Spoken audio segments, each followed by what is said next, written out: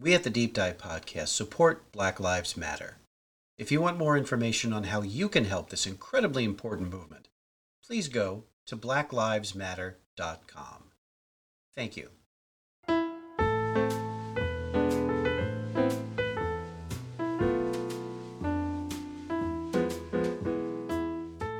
Hello, divers. Coming to you from an undisclosed location deep in the quarantine zone, welcome to the Deep Dive Microcast. I'm Tom Feeney, raconteur, compulsive hand washer, and writer for Wang's Chop Movie Magazine, available on Amazon.com. This is a companion series of the Deep Dive Podcast, where myself and my co-host Manda look at the lesser-known offerings on your streaming media feeds. On this microcast, we'll dive into the history of the laugh track. It made every sitcom funnier. Or did it? So hold on to your funny bone and get ready for this edition of the Deep Dive Microcast.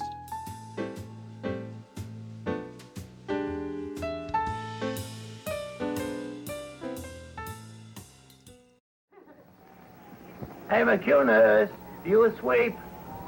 McCunas, you asleep? Hey, McCunas! Shut up! Do you really think the world is wound? Because if it ain't wound, we're in for an awful letdown. What you just heard was a clip from The Hank McCune Show, a completely forgettable comedy that aired on NBC in 1950 and lasted for a scant 3 months. A minor footnote in television history, except for one thing. It was the first television comedy to have a laugh track. It needed it.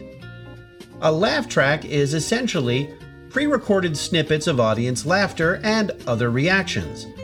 On many television comedies, those reactions are used to sweeten the response of a live audience or to cue the viewers at home to find something funny on a show without an audience. Thanks for listening, everybody. Catch you next time.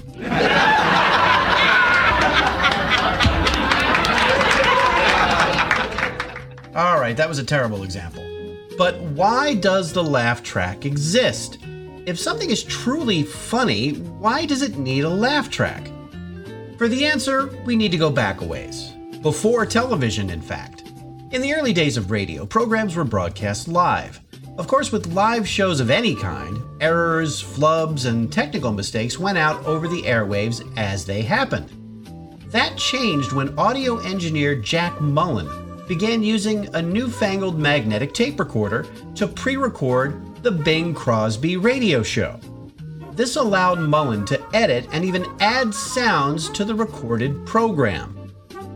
Mullen had a recording of audience laughter from an earlier show. When Crosby had a show that wasn't particularly funny, they put the pre-recorded laughs in. That was the beginning of the laugh track. With the advent of television, the situation comedy quickly became a staple of the new medium. These shows were filmed like a movie. One camera, no audience. But how are the viewers supposed to know when to laugh? That question was answered by another audio engineer, Charlie Douglas. While working for CBS, Douglas was irritated that sitcom audiences either laughed during the wrong moments or they didn't laugh enough.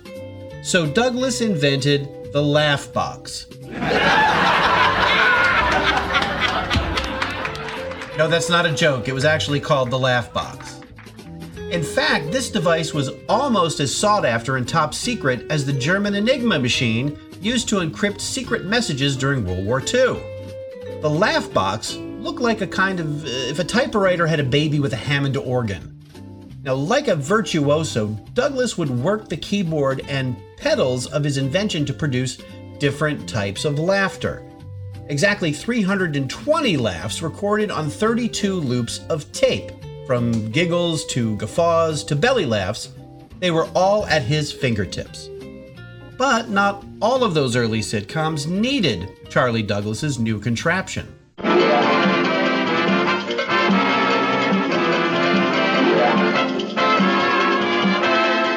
In 1951, CBS's I Love Lucy pioneered the technique of having 3 cameras shooting at the same time on a single set. This maintained the atmosphere of a live show with a live audience. That, combined with the talents of Lucille Ball and Desi Arnaz, meant that I Love Lucy didn't need the laugh box at all. Charlie Douglas soon left CBS and took his invention with him. He began his own little cottage industry, lending his talents and the magic laugh box to other programs for a fee. Now, starting in the 1960s, the laugh track was commonplace on not only sitcoms, but variety shows and even animated series. Read me another bedtime story, Barney Pal. Sure, which one? Uncle Wiggily or I Was a Teenage Brontosaurus? So help me, I'll never mistrust Fred again. You're right, Wilma. They're two of the good ones. Not everyone was a fan of the laugh track. Nat Hiken, creator of classic 60s comedy Car 54, Where Are You?, felt that the laugh track was kind of a cheat. He wanted his show to really earn its laughs. So he would hold screenings of each episode for an audience and recorded their responses. Each laugh would be genuine. Others felt that adding artificial laughs would lower the bar for comedy writers and the comedians themselves. If their jokes were guaranteed a laugh no matter what, why work harder to get them? Some shows, as it turns out, were actually improved by adding the laughs. Case in point, everyone's favorite situation comedy about a World War II German prisoner of war camp, Hogan's Heroes.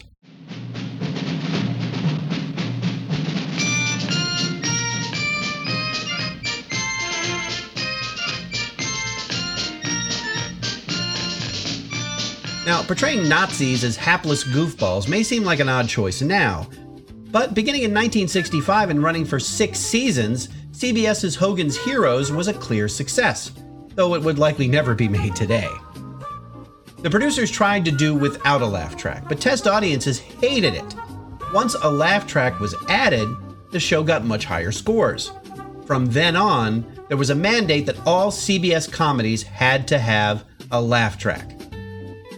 Now, a year after Hogan's Heroes ended, another wartime comedy would premiere, and this time would successfully begin bucking the trend towards adding wall-to-wall laughter.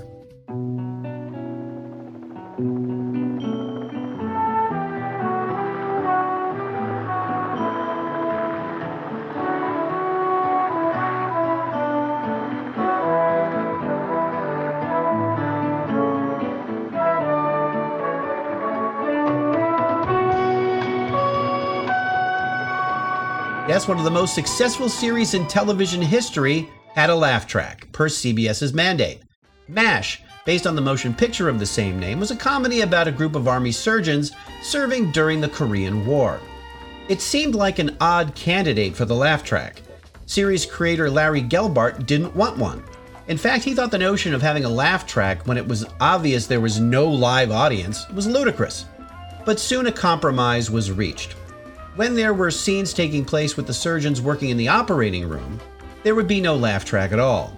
Now, as the show went on and evolved into more of a drama, the laugh tracks were minimized.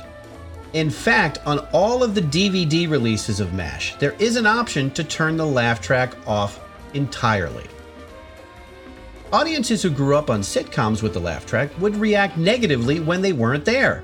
It was almost a Pavlovian response. It didn't seem to matter that the same laughs were used over and over and over again through the decades, meaning that, by the 1990s, most of the laughs you heard were coming from dead people. But eventually the laugh track would fall out of favor and be used only sparingly, if at all. Even Seinfeld, one of the funniest shows of all time, added laughs here and there.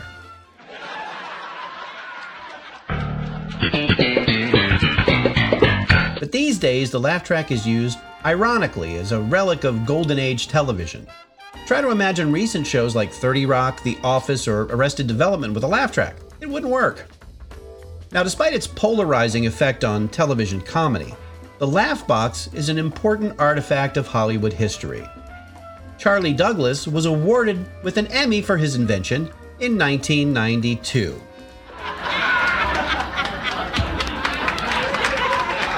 Oh, that one's for you, Charlie. That's it for this week. Thanks for joining me.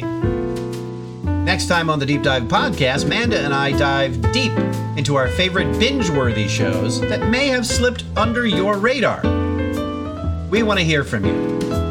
Drop us a line at thedeepdivepodcast@gmail.com or on our Facebook, Instagram, or Twitter feeds.